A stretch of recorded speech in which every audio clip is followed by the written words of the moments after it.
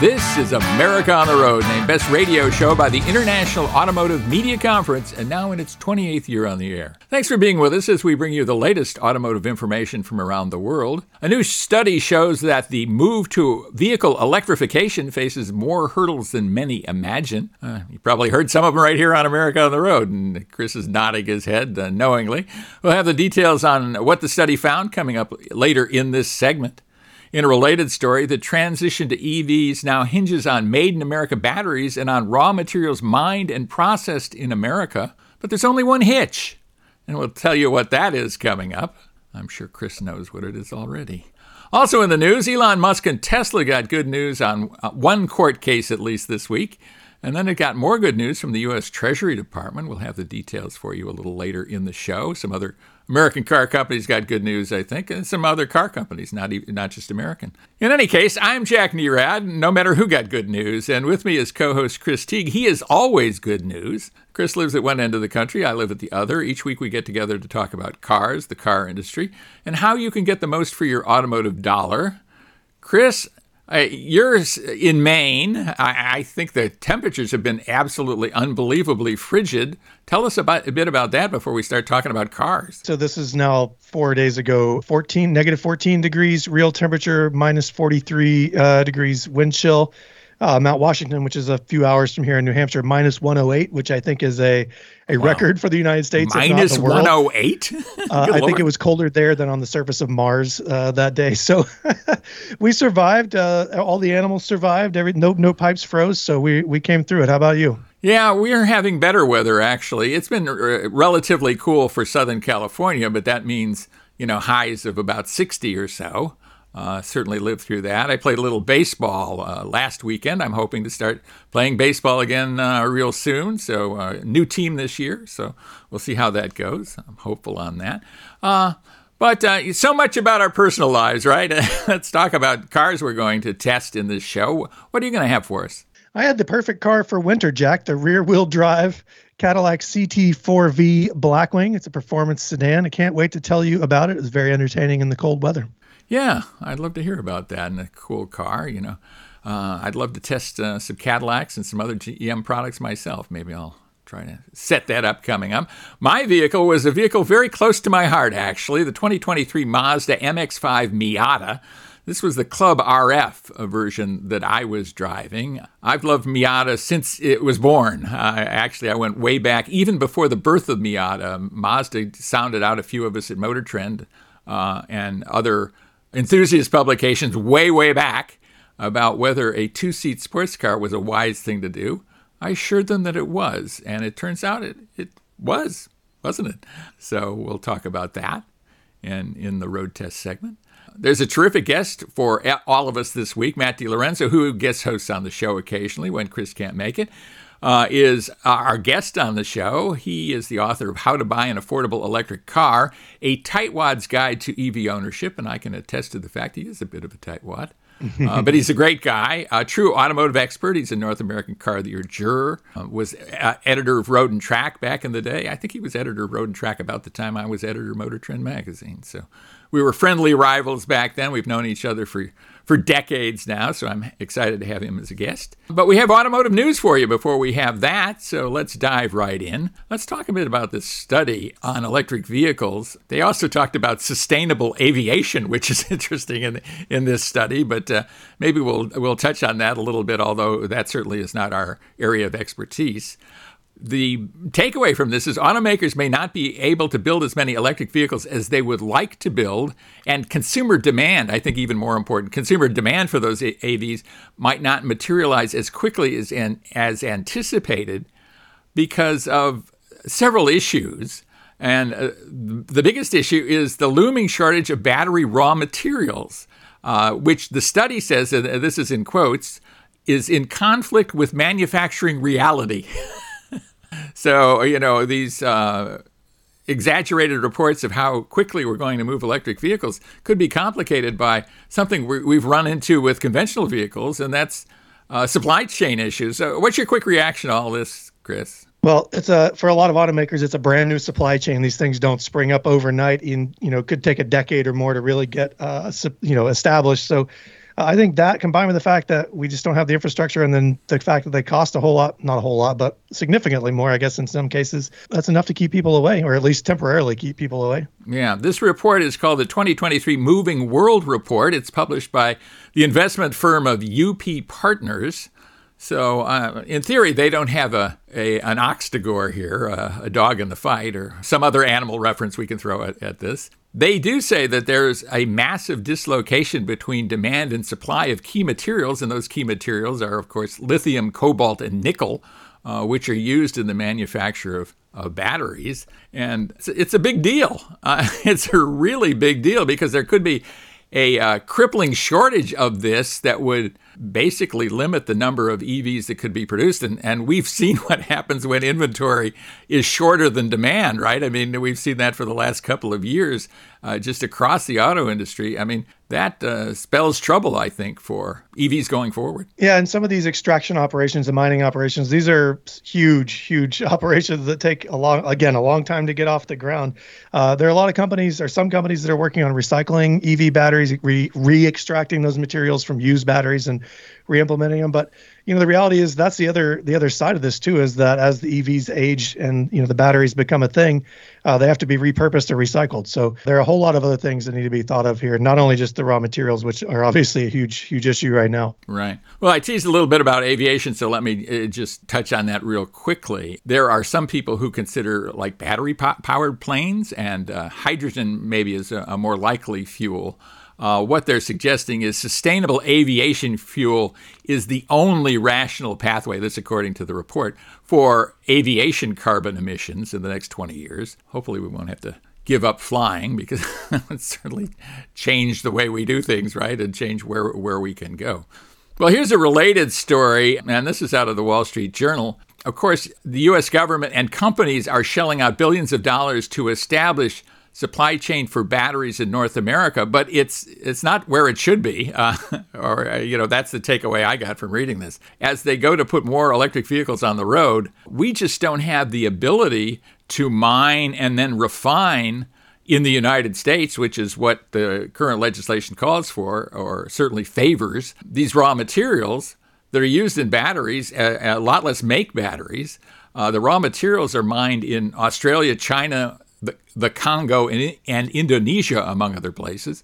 And they're mostly refined in China. China has much more lax environmental protections, I think, and OSHA kind of protections. So this is another kind of major stumbling block, isn't it, Chris? Yeah, if I remember correctly, I think there's only one lithium mine or lithium production facility in the United States. It's in Nevada. So I think, again, building these things takes time. But I think the worst scenario we could find ourselves in is extracting and shipping materials all over the world, huge distances, because it adds to the carbon footprint of these cars as they're being built. So I really do hope that there is some accelerated domestic effort that we're not seeing yet on the horizon. Well, one of the things that could accelerate that, and it depends on how you look at things too, and without getting too political, I mean, this is in the Inflation Reduction Act that has incentivized North American production of batteries and electric vehicles, which I guess in theory I'm in favor of. What I'm really in favor of is the consumer getting great deals, and where the vehicles are built, less important to me in a lot of ways than subsidizing or penalizing outside overseas sources of these vehicles. This is another thing that's in there is $2.8 billion being expended to 20 companies to help them build batteries or build battery infrastructure. And I'm not certain the government, again, my personal opinion, you might have a different one, Chris, but spending that amount of taxpayer money, I'd just rather see the market take care of this. If there's a market for batteries, let American companies compete as they compete for everything else. Yeah, I can see that, but I think the intention, well, I think I could agree with you on this one, Jack. The investment of all that money into these facilities, when the automakers may have gone down that path on their own via the market, as you're saying, feels a little extreme. There are other parts of the Inflation Reduction Act related to electric vehicles that I don't have a huge affinity for, mainly the fact that they can't seem to determine the rules and stick with them going forward or for any period of time. We're only now 5.5 weeks into 2023, and the rules feel like they've changed 5 times since December 31st. Yeah, well, and we're about to report on that. I mean, that's our next story teed up, and it has been very frustrating. And I'm also kind of amazed that you have something that has been legislated. I mean, it's been approved. It's been signed by the president. It is law. And then you have all this back and forth about what the law really means and what qualifies for what. And I think that's frustrating to a lot of people. I think it's frustrating to lawmakers, among others, who thought they kind of, set this up in a particular way. And it's not working out the way that, some of them at least thought they had made a deal for. So there's that. But Tesla, General Motors, Ford, and Volkswagen got good news from the Treasury Department in the past week or so.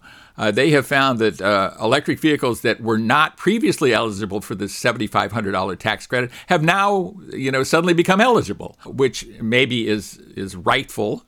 Maybe they're correcting it wrong. It depends on how you look at it. The difference is how they were classified. SUVs can be priced up to $80,000 to qualify for the tax credit, while cars, sedans, and wagons, sedans, coupes, and wagons, because sedans are cars and cars are sedans, and they're all cars, I guess, are up to $55,000. Again, comment on this. What's your take on, and they're not even being able to figure out what car is what? Well, so you enter 2023 thinking that you're going to get a tax credit or believing that you're not going to get a tax credit. A couple of weeks later, you find out the vehicle that you were shopping for has changed eligibility or some sort of that. And then you hear that in March, or when the Treasury gets its act together and releases its guidance, that could change again when the requirements for raw materials actually come into effect. Well, when we come back, we will be road testing some vehicles. Stay with us for that, the MX-5 Miata and the Cadillac CT4V. We'll have those road tests for you coming up, so stay with us right here on America on the Road. Welcome back, everybody, to America on the Road with Christine Gregory, right back with you for road test time. And we've got really cool vehicles, I think kind of performance-oriented vehicles. A lot of times we've got 3 rows or pickup trucks or something like that, but you've got a performance car to talk about that should be a lot of fun, and I'm curious as how it did in the snow. Yeah, I have to be honest. I love cars like the Miata, 2-door coupe cars, but since I've had kids and I've spent most of my time in a car with the kids or taking them someplace, and my time driving is back is alone, the sedan is really what speaks to me. The wagon speaks to me. Performance SUVs, even in some degree, are appealing. But this car is a compact sedan, so it's a little bit smaller than it's not a full-size luxury car. So let's just say that the CT4V Blackwing Jack, it's got a 3.6 liter twin turbocharged V6 engine, 472 horsepower, 445 pound-feet of torque. Those are serious muscle car numbers from just a couple of decades ago. And in this car, it's a quick car. So we talked about it being rear-wheel drive, which is not ideal for the snow. All-wheel drive is obviously far better. But though it comes standard on summer run-flat tires, this car had Michelin Alpine, they're kind of a performance cold weather. I won't call them a full dedicated winter tire. But Jack, I have to be honest with you, I was surprised. I'd never tried these tires. I think they worked really well with this car. The temperatures, as I mentioned earlier in the show, dropped well below zero and stayed there for a couple of days.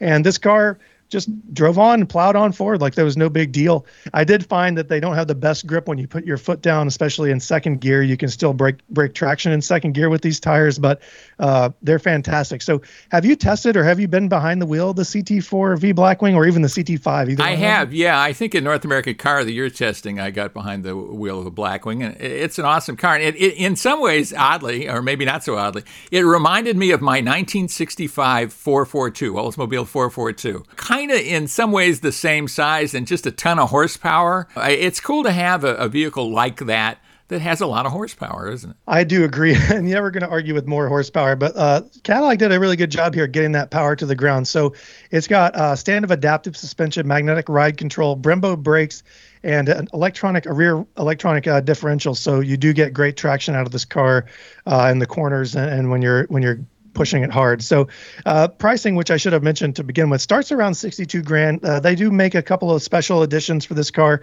Not sure how much longer it's going to stick around, but this will definitely be, this CT4 and the CT5 will be the last of their kind for Cadillac before they go electric. So those are pretty special cars. As tested, price was just under $77,000. I want to go through some of these options because I think they're pretty cool. So $4,900, tan and jet black leather interior. The sport seats in this car are fantastic. I'm 6 feet tall. We talk about this all the time. About 215 pounds. And even for my larger size, they're perfectly comfortable seats. They're wide enough for my body, and they're extremely supportive. So a lot of great things going on with the sports seats here. My kids have plenty of room in the back. I will say, though, Jack, this car is not the best family car for people with full-size car seats. Thankfully, we're past that stage, but didn't have to worry too much about it, but there would be some issues if I had to fight for position with a car seat in the back. 10-speed automatic transmission in this car is a $2,275 option. It comes standard with a 6-speed manual.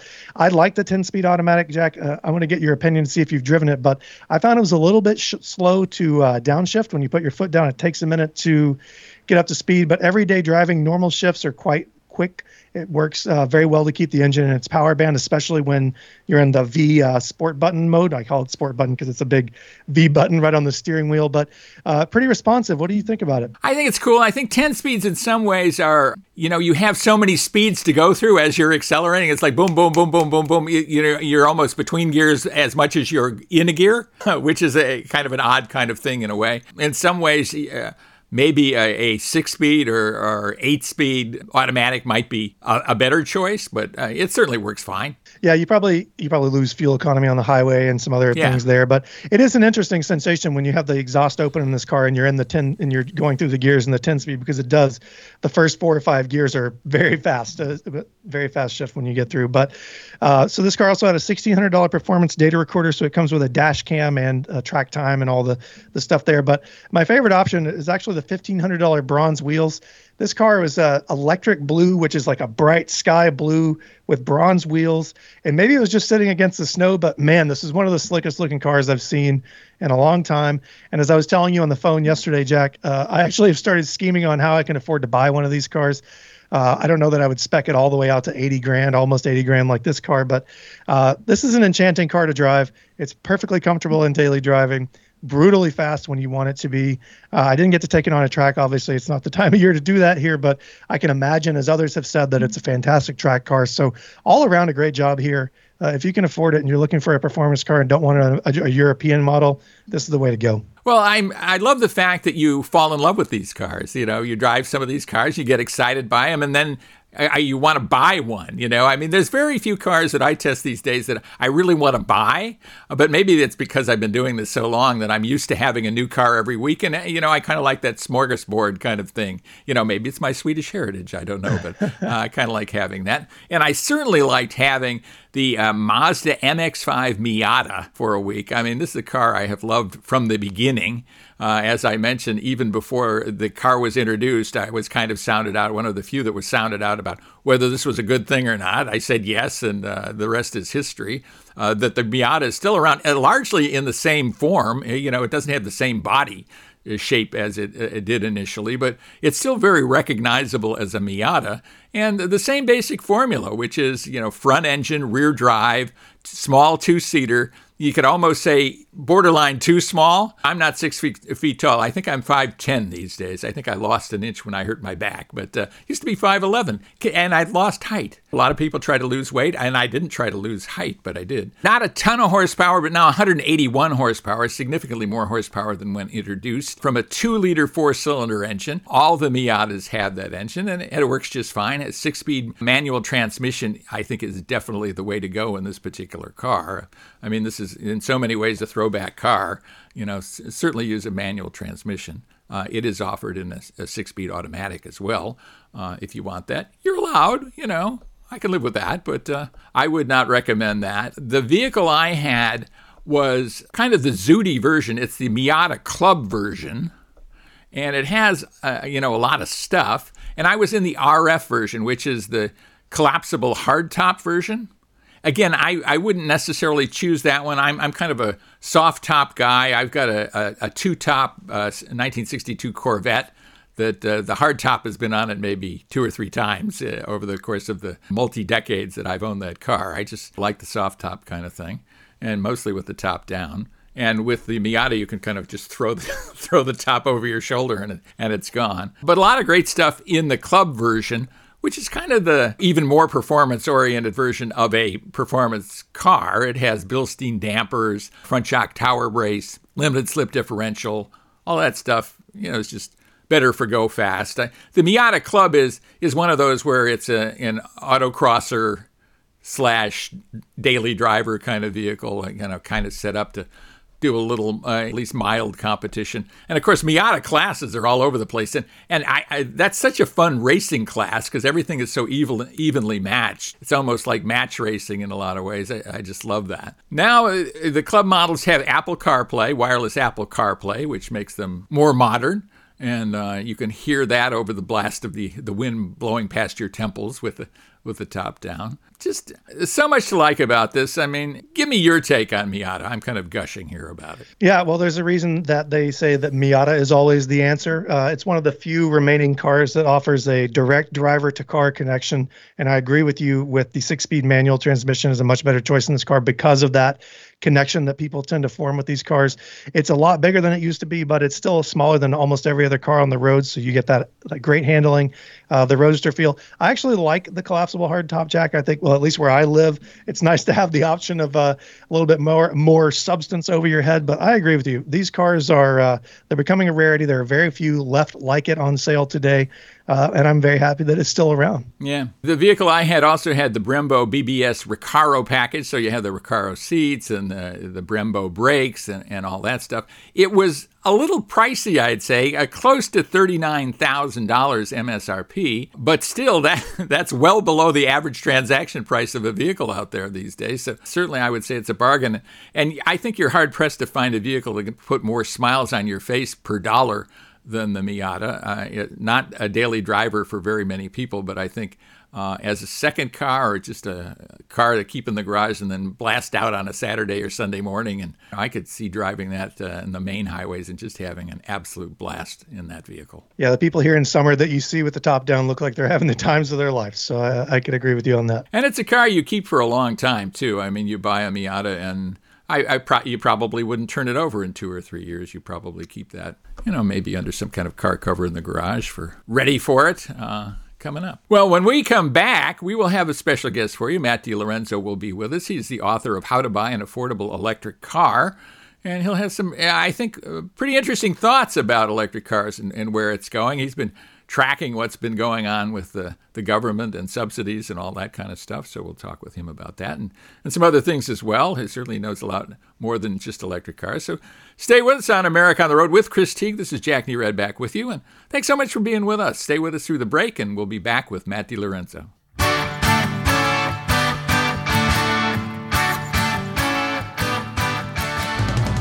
Hi, this is Jack Nerad, host of America on the Road. I'd like to tell you about my latest book, Dance in the Dark.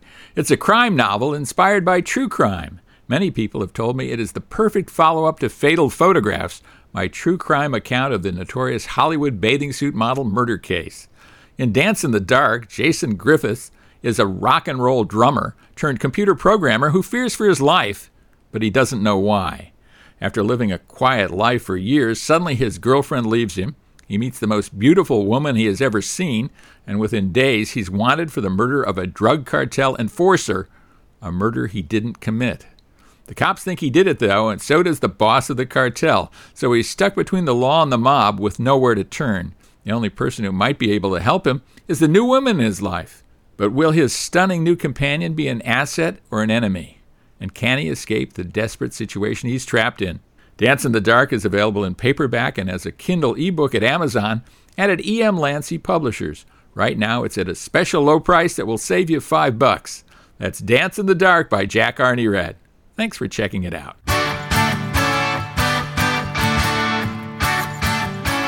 Welcome back, everybody, to America on the Road. Jack Nerad back with you, and we have a terrific guest. You recognize Matt DiLorenzo and the name Matt DiLorenzo because he's been on the show. He's co-hosted with us, automotive expert par excellence, the author of How to Buy an Affordable Electric Car, a tightwad's guide to electric vehicle ownership. Matt, thanks so much for being with us. We appreciate it. Great to be here, Jack. Well, an interesting week for the automobile in a lot of different ways, right? And Chicago Auto Show unfolding before us. Certainly you're an electric vehicle expert, but the Chicago Auto Show really isn't much about electric vehicles so much as it is about very conventional three-row SUVs. What's your thoughts? Well, the Chicago Auto Show is a great showcase for the public, and it's now the first big major auto show of the year.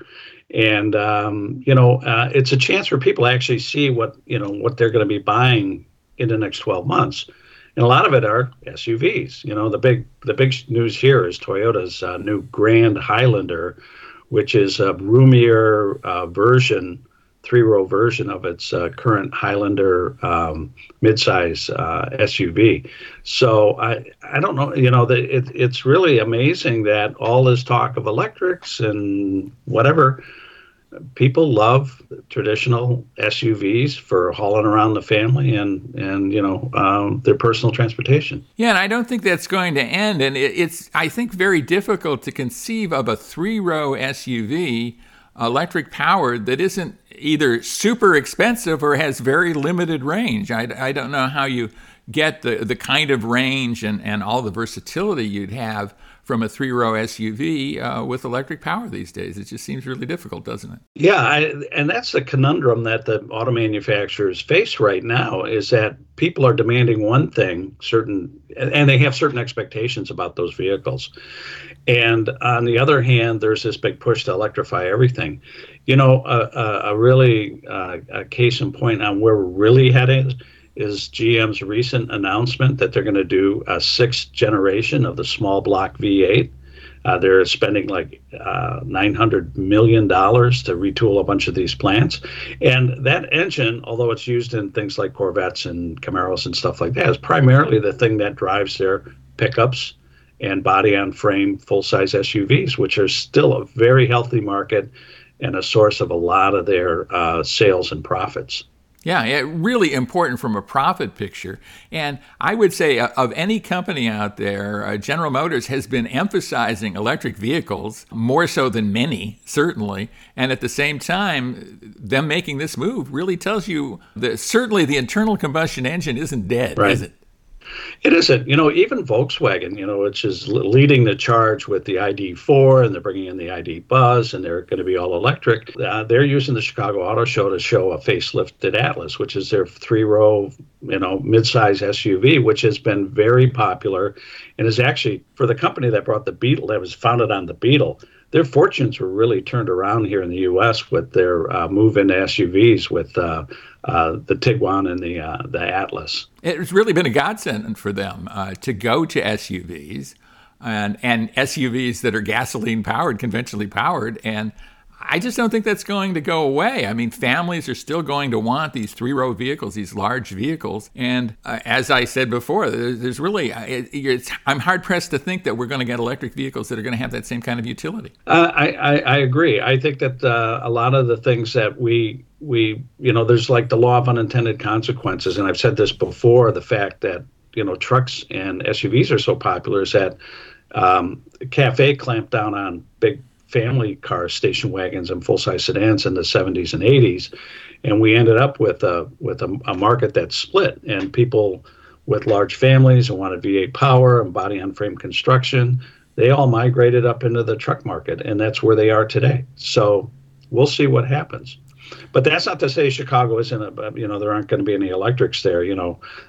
This is the first time that the public will get a chance to see the Dodge Ram electric that they debuted at the Consumer Electronics Show in Las Vegas last month. Yeah, a wild vehicle. We talked about it, I think, on last week's show, on last week's America on the Road with Ralph Scheel, who is, of course, the chief designer for Stellantis. And, that's a reach-out vehicle. I'm really curious as to the consumer reaction to that, because certainly truck buyers are typically conservative. This is anything but conservative. What's your reaction to that vehicle? I think there's two sorts of buyers in the market, and you look at some of the more popular vehicles. I mean, the best-selling vehicle right now in the U.S. is the Ford F-150. That's not to say that there isn't a subset of those buyers who like the idea of electrification. That's why the F-150 Lightning's been, a kind of a hit for them, even though it sells in much fewer numbers than the main F-150. I see the same thing happening here with the Ram, the electric Silverado. You see the Rivian. They're going to be large niches of the market, but they're not going to replace the broad swath of work trucks and family personal transportation pickups and recreational pickups. So it's like they got to be there because everybody else is going there. But I don't see it as being a mainstream type of vehicle. I do see, and one of the rumors coming out of Detroit is that GM is looking at a small electric pickup position below like the Colorado, so it's a true compact small electric pickup. Yeah, and maybe a Maverick competitor, right? Exactly. Ford Maverick competitor. Which offers a hybrid as their base model. But I think that kind of vehicle could be a lot of fun and find a market among younger buyers and more, and especially if it's much more affordable than a $60,000 or $70,000 Silverado. I think they have a chance of it selling in some significant volumes. Well, you of course are the author of How to Buy an Affordable Electric Car. You're deep into electric cars. You drive electric cars. This has been a very confused couple of months. Several months, at least 6 months. I think actually forced you to revise your book a little bit, right? Tell us about what's going on there. Well, last summer there was the Inflation Reduction Act that was passed, and it made significant changes in electric vehicle tax policy. So that $7,500 rebate that people were, or tax credit from the government, was no longer applied to imported electric vehicles. So you had a bunch of affordable EVs like the Kia Niro and the Hyundai Kona that overnight were no longer eligible for the tax credit. And then you have, starting January 1st, you had things like the Chevrolet Bolt, the Tesla Model 3, and then there's been some confusion over the Model Y, whether it's a SUV or a car, where suddenly they requalified, right? Right. And there are all these new limitations. So on cars, you can't buy a car that's more than $55,000 and get the credit. You can't buy an SUV or a truck that costs more than $80,000 and get the credit. And if you make more than $150,000 a year or filing jointly $300,000 a year, those credits aren't going to be available to you. So what we've seen is these credits and being moved from helping consumers get into electric vehicles to becoming a policy that will encourage manufacturers to build electric vehicles in the U.S. and source their battery packs and minerals in the U.S. Those other more stricter requirements don't kick in until later this year. The Treasury Department's still messing around trying to figure out which vehicles qualify, which ones don't. But it's going to make buying an electric vehicle that much harder because there's going to be so much fine print you're going to have to wade through to find out, well, do I qualify for this one? Do I qualify for a local incentive? It just, if they want people to drive electric cars, they're not making it any easier for them to do it. Yeah, I mean, it certainly seems contradictory. A lot of the regulations, most recently, and certainly from the Anti-Inflation Act, while supposedly to promote green vehicles, to promote electric vehicles, in the short term, it's certainly the opposite, isn't it? Yeah, and the other interesting things are the requirements for raw materials that come from North America or free trade partners. A lot of the minerals that we get, even though they may be extracted here, a lot of it goes to China for processing. So a lot of that stuff doesn't qualify. So now we're faced on one hand with not giving the credits because where the minerals have been processed or where they come from, and on the other hand, there have been new restrictions on mining in the U.S. They just closed off some areas in the upper U.S. To copper mining. And you need a lot of copper for an electric vehicle. Yeah, so some of the government restrictions are contradictory, right? I mean, they're on one side, they're promoting domestic sourcing of minerals, and then they're not allowing you to mine or process those. So right. It's kind of a catch-22. Yeah, so my view on it is that electric vehicles are here. They're fun to drive. There are some affordable options out there. There are some that are wildly expensive, and if you're a tightwad, you're not going to be in that market. But I think there should be a measured approach. I think you have to be informed on how it will fit into your lifestyle, how much it's going to cost you. And that's the reason I wrote the book, was kind of a how-to, because a lot of people don't understand. There are a lot of significant differences between owning a gas car and electric. And this is kind of a roadmap to help them navigate to see if it's right for them or not. Right. Winter is another factor too. Everybody's all of a sudden discovering, oh, it's cold out. Well, yeah, there goes your range. It's not going right? to go as far. Yeah, exactly. Well, Matt DiLorenzo, the author of How to Buy an Affordable Electric Car. Thanks so much for being with us. We look forward to having you on the show again real soon, Matt. Always great to talk to you. Thanks for being with us. It's been great. Thanks, Jack. And stay with us, everybody. We'll be right back right here on America on the Road.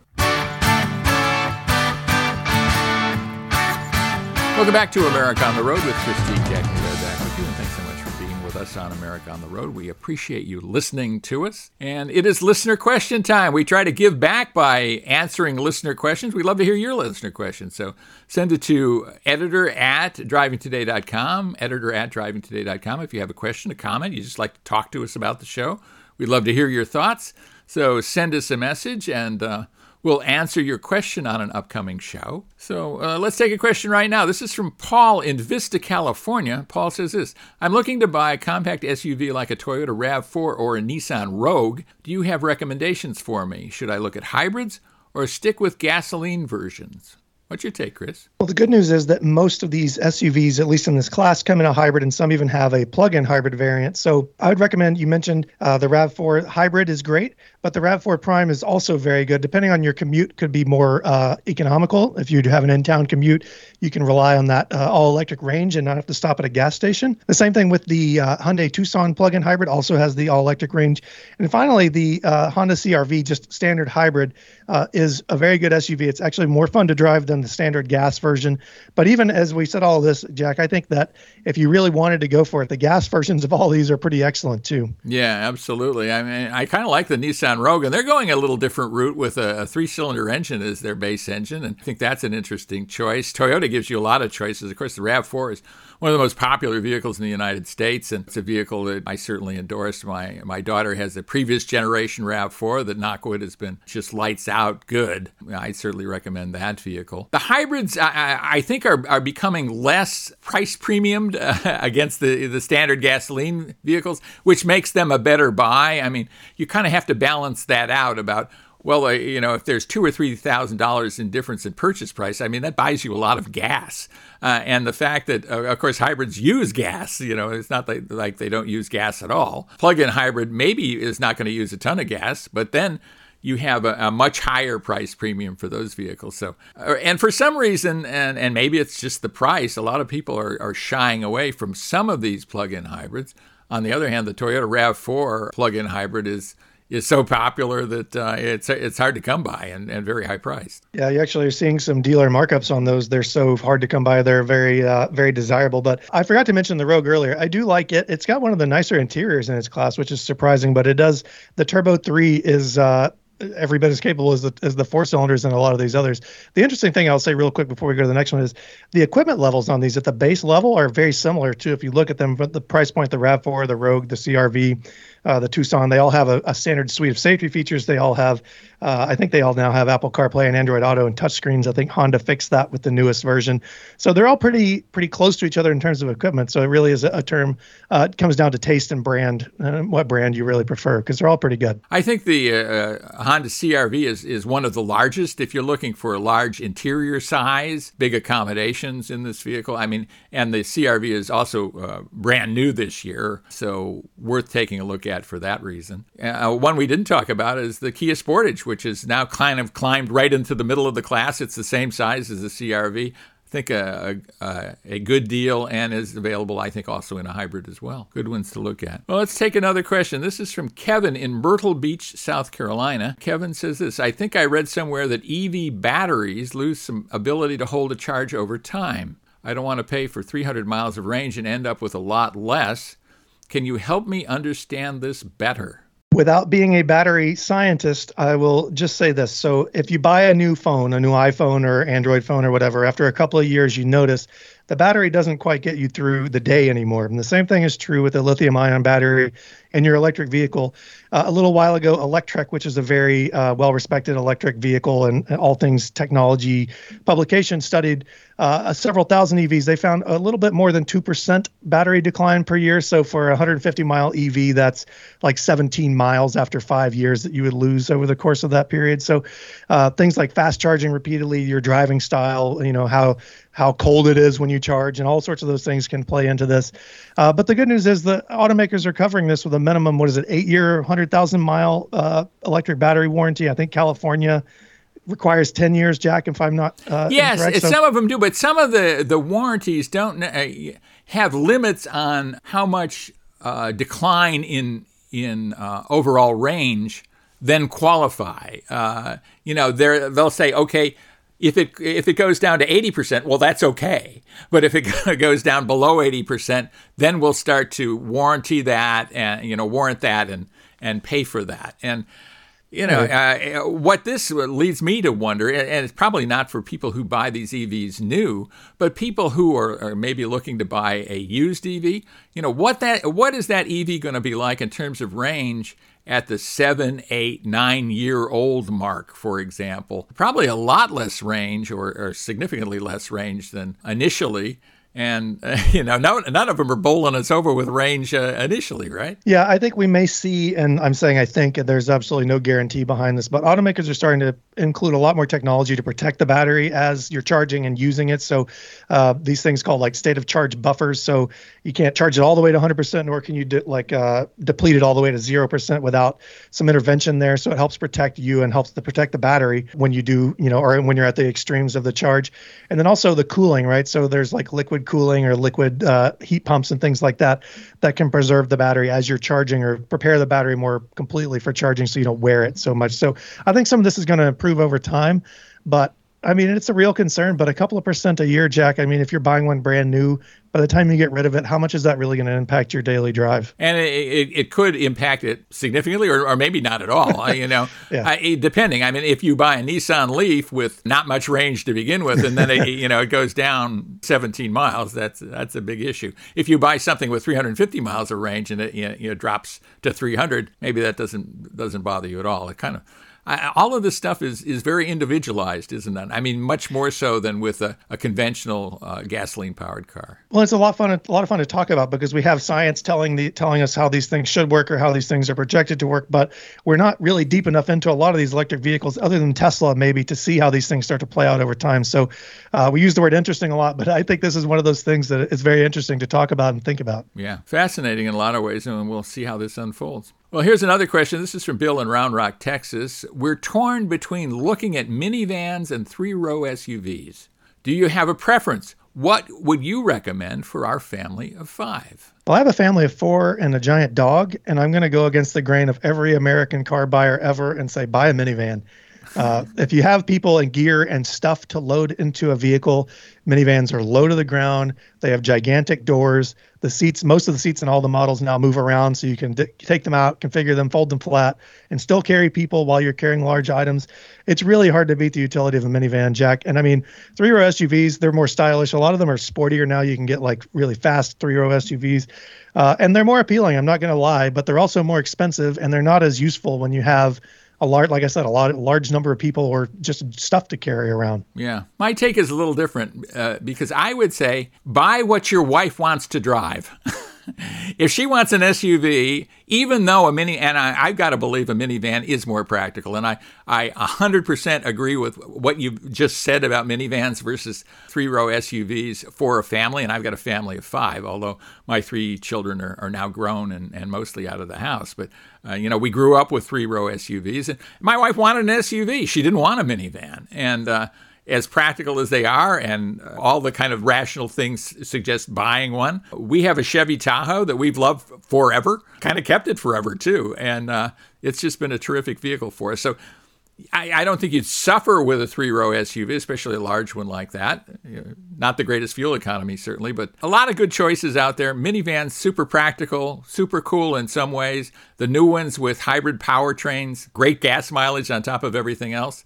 But like you say, there's something about an SUV. Well, I said all that about a minivan right after having bought a 3-row Volvo XC90 just a couple of years ago for our family, so which my wife loves driving. So I guess it really, like you said, is personal preference, but there's no denying the minivan's utility. Right. Well, that sums up our show for this week. Chris, I love having you on the show. Love talking to you each week. Great insights. Thank you. I love being here. Everybody, I'll tell you, if you like what you heard, please check out the sportsmapradio.com website. There you can find us on Saturday's schedule. You can find our podcasts on all the major platforms. You can also find a radio version of the show, Jack. I also want to mention yourtestdriver.com. If you're looking for reviews, news, guides, we have all sorts of new guides there. I just put up one yesterday on yo-yo car deals and making sure that you're leaving the car dealership with a car that actually belongs to you. So check it out, yourtestdriver.com.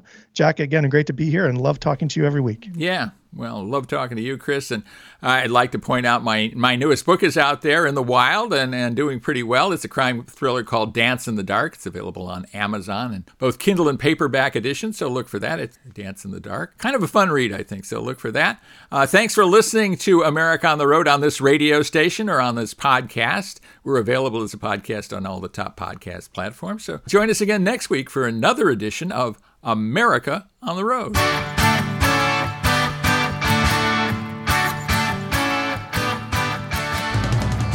Hi, this is Jack Nerad, host of America on the Road. I'd like to tell you about my latest book, Dance in the Dark.